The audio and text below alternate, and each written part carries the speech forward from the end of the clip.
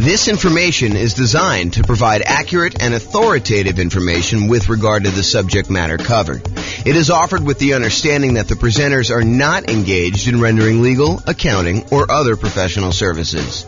If legal advice or other expert advice is required, the services of a competent professional should be sought.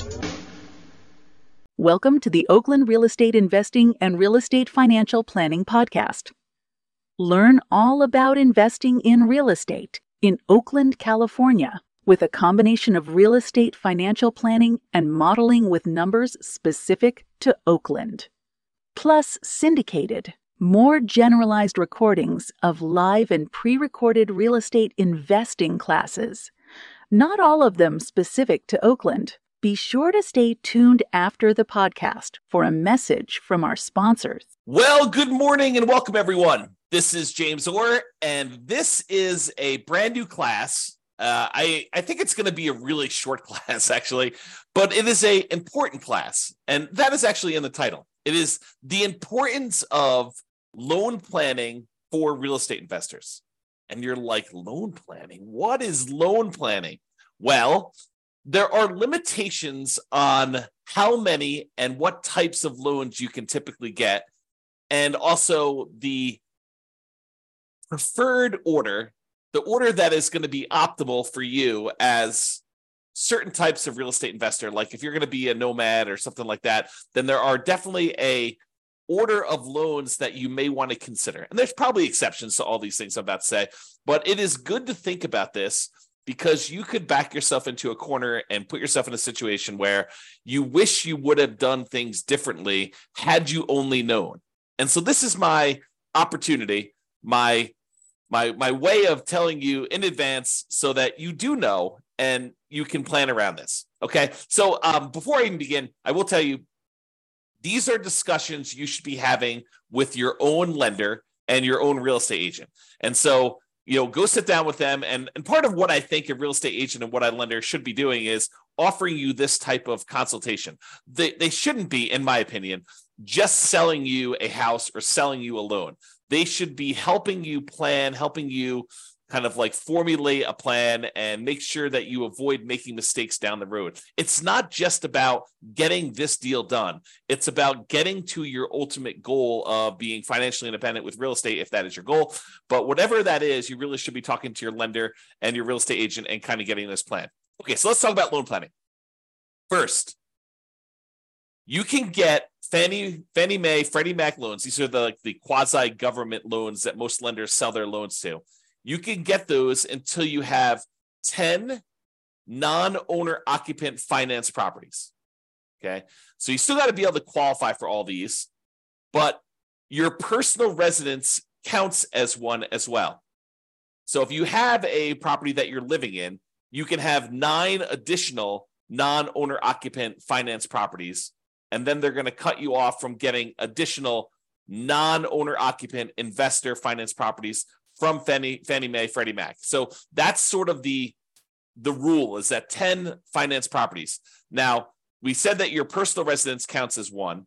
Any portfolio loans and any other loans you have on like single family homes, condos, townhomes, duplexes, triplexes, fourplexes, any loans you have on 1 to 4 units, they do count against your 10 too, even if they are adjustable rate mortgages and balloons. So adjustable rate mortgages, the interest rate on those loans varies. Sometimes they'll be fixed for 5 years and then they vary each year after that. Sometimes they'll be fixed for 3 years and they vary after that. Sometimes they'll be fixed for 7 years, whatever they are. So all of those would count towards your 10. And any balloons. Balloon is like you have a loan and maybe the payments are based on it lasting for 30 years, but there is a balloon at 10 years, which means that you need to either refinance or sell the property or pay off the loan at the 10-year point in order to be able to continue with that property. Otherwise, the loan is going to be called due and they're going to foreclose if you don't actually pay it. So really those loans, the portfolio loans, any 1 to 4 unit loans, they do count against your 10. So like what if you're buying properties as an owner occupant, like a nomad, moving into the property, living there for at least a year, and then converting those to a rental property and then repeating those properties? And maybe you've done that 5 times so that you have 5 properties and you're about to move into your 6th. Well, all of those would count towards your 10 in total. So realize that all of those loans do count towards your 10. Now, you can get more than 10 if you're buying another owner-occupant property. So let's say you decided you're going to go buy, 10 investment properties. You have a inheritance from mom and dad or, your rich uncle, and they actually allow you to go and, they give you enough money so that you're allowed to go and buy, 10 properties. You've got enough down payments for 10. Are you then, and you get 10 Fannie Mae, Freddie Mac sort of loans where you're putting 20% down, 25% down in order to buy those. Can you go buy an 11th property with some type of Fannie, Freddie, 30-year fixed rate financing type of loan? And the answer is yes, you can, but only if that 11th property is an owner-occupant property.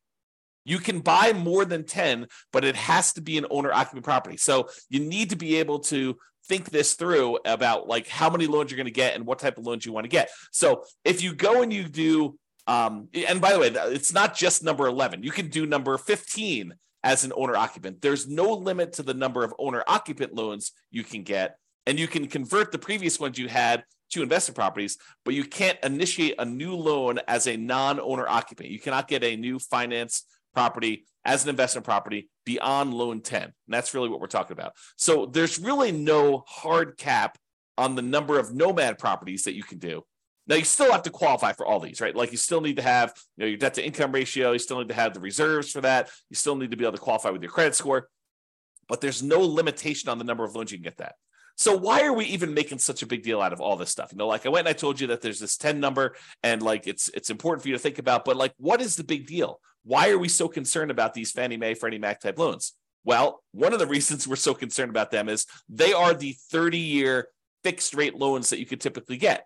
If you remember when we talked about all the different loan types we can get, conventional loans and VA loans and USDA loans and, the portfolio loans and commercial loans, if you remember, really the concern about a lot of these other bonus loan products that we have, the portfolio loans and commercial loans and all that other stuff, is that they're not usually 30-year fixed rate financing. And so if you are concerned, as I think you should be, at least a little bit concerned about some type of interest rate risk, having these rental properties that all have variable rate loans on them or adjustable rate mortgages on them, are you concerned about rates going up? It's possible rates can go up. Look at what happened in the last year. And if you think, 7%, well, that's really, really high. We're never going to go above that. Well, I think I did some math. This is probably a year ago now at this point. I made a whole new tool for you to be able to put in what the current interest rate is. And then I tell you what percentage of the time interest rates have historically been above that. And right now, I think at like 7%, interest rates have been above that like 50% of the time or more. So realize that we can go a lot higher than where we are today. And if you're getting these adjustable rate mortgages, then you have some type of at least potential interest rate risk. So these 30-year fixed rate loans that you're able to get, the 10 loan spots that you're able to get with these are really, really valuable and really, really important. So you got to be careful about that. And that's why we're talking about thinking this through and doing some loan planning with the help of your real estate agent or your lender to begin with. So after you get to these 10 finance properties, which I'm using 10 to kind of show you that it's like if you're trying to buy another investment property. But as I mentioned, if you're buying another owner-occupant property, you can go above that. But let's just say, after you get to your 10 finance properties, if you want to buy additional investment properties, you're typically using some type of portfolio loan. Portfolio loan, just to recap that class, but go watch the class if you want more information, is a loan that the lender is keeping on their books. They're not selling it to another quasi-government organization. So after the 10 finance properties, you need to get a portfolio loan or a commercial loan, or you get private financing, which we covered yesterday in detail, or you need to do some creative financing in order to then purchase additional investment properties. By the way, the commercial loans, which are typically used when you're buying 5 units or more, they do not count towards the 10. So if you have an apartment building, you bought a 50-unit apartment building, that does not usually count as one of your 10 finance properties. So there's kind of a way to kind of think about that too. So, some people might use the strategy of, I'm going to go buy whatever it is, 10 investment properties over time. I'm going to wait for the equity to kind of build up in them.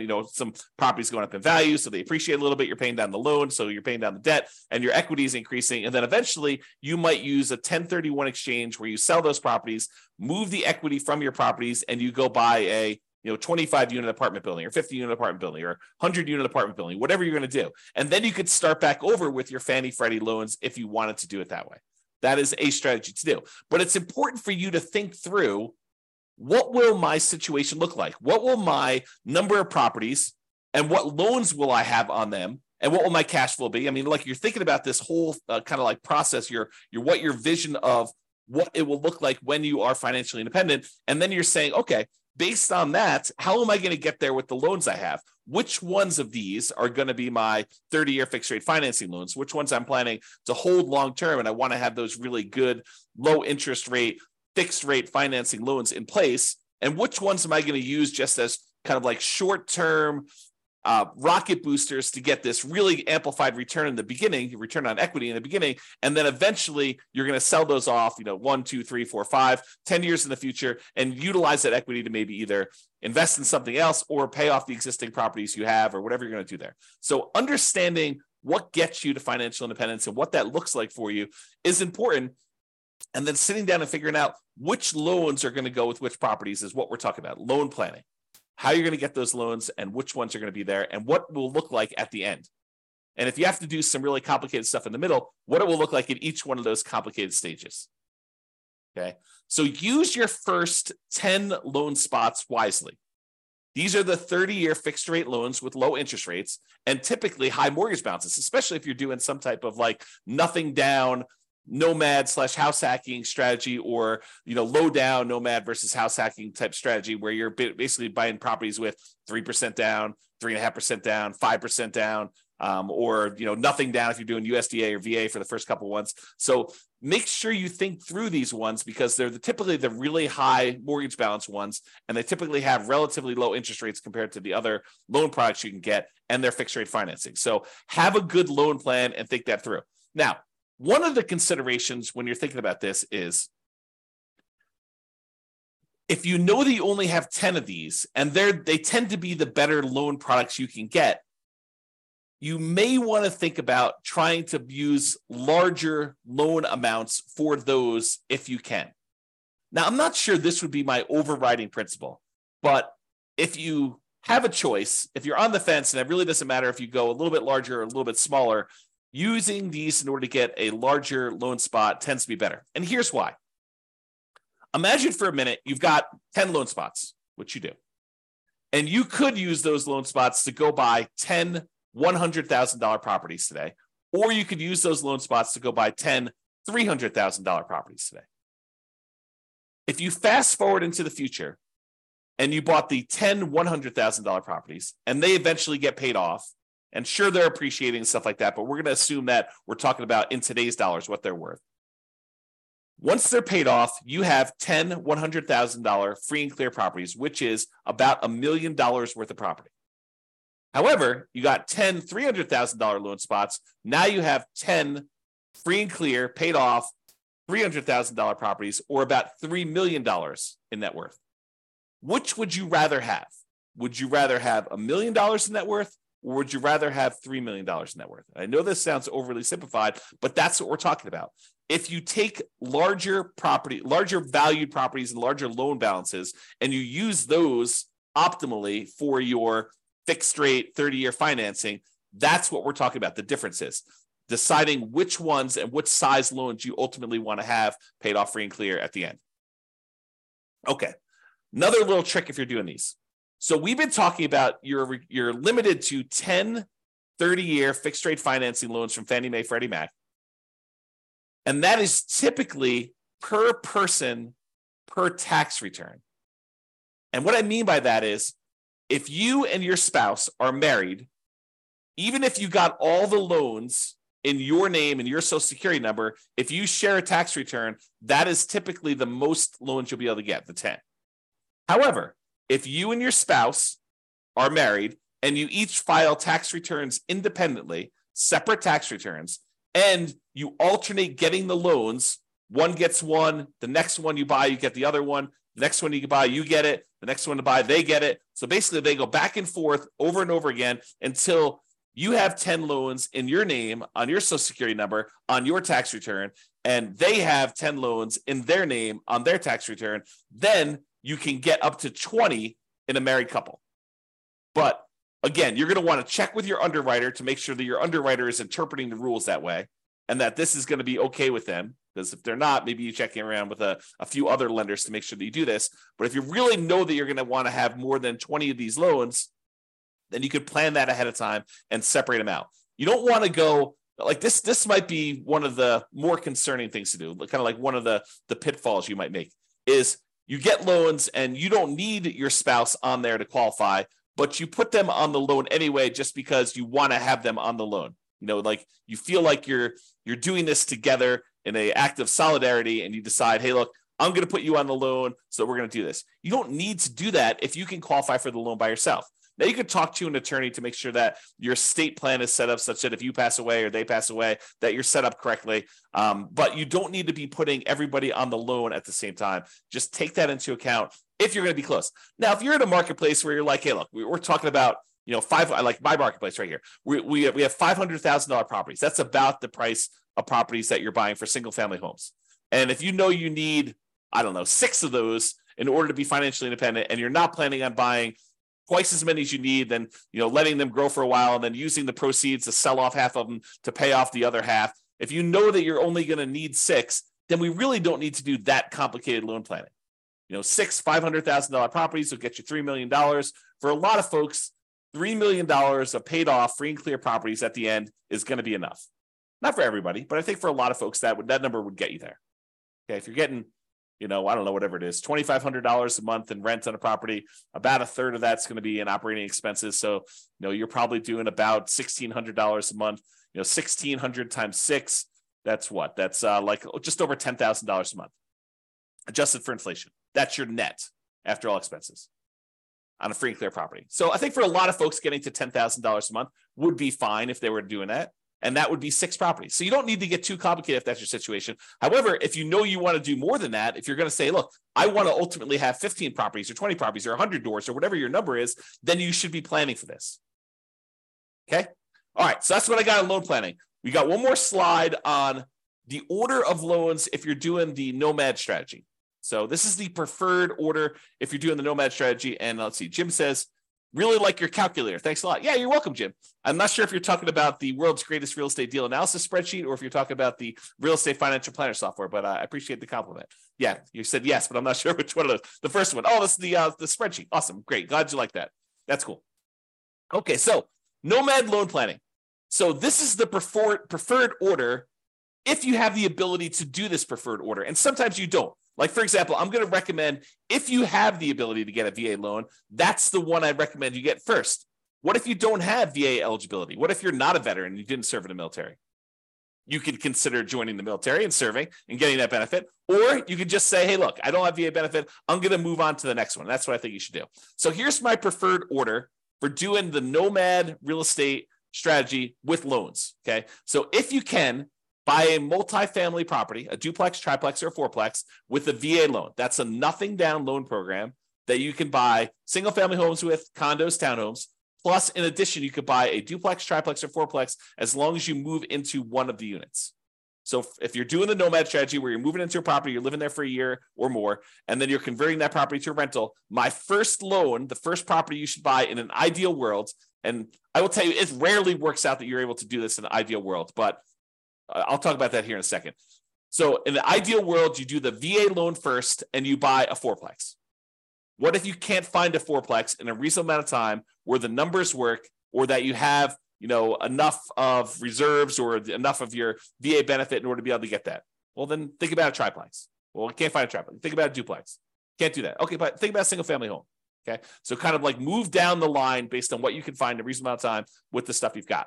Then, once you've got your VA property, you live there for a year or however long it takes you to save up 3.5% down in order to get the next property. And then the next one you should move from your multifamily VA property to a multifamily FHA loan. FHA is a 3.5% down loan program. You can buy single family homes, condos, townhomes, and additionally, you could buy duplexes, triplexes, and fourplexes as long as you move into one of the units. So you could do this 3.5% down FHA loan on those properties. Now, why do we do multifamily to multifamily? Because most underwriters are going to give you pushback if you try to move from a condo or a townhome or a single family home into a duplex, triplex, or fourplex. They're going to scratch their head and they may deny you the loan saying, it doesn't make sense. I don't believe that you're going to move into a property. Why would anyone in their right mind move from a really nice single family home into a fourplex? So they may tell you, we don't believe you. We're not going to approve you for that loan. So you may find an underwriter who's willing to make that exception. And as far as I know, there's no hard rule about that. But most underwriters are going to give you pushback if you try to move from a single family home, condo, or townhome into some type of multifamily property. So what we do is we start with the multifamily property and we continue to move from one multifamily property to another because that's not a stretch. Moving from a fourplex into another fourplex, not a big deal. Moving from a duplex into a threeplex or a fourplex, probably not a big deal for most underwriters. So just be aware that we try to do these multifamily properties first, and then we move on to the single family homes. So to recap so far, some type of VA loan, nothing down loan program, ideally a multifamily property with that. Fourplex, threeplex, twoplex. You can't do 5 or above. You can't do those types of loans with VA or FHA. Those are considered commercial loans, and you don't move into those. But for the fourplex, triplex, or duplex, you can do those. If you have to do a single family home, condo, or townhome, then do what you have to do. But if you can, we probably prefer a duplex, triplex, or fourplex. This is part of that loan planning, getting the big loans up front for these long-term fixed rate financing, right?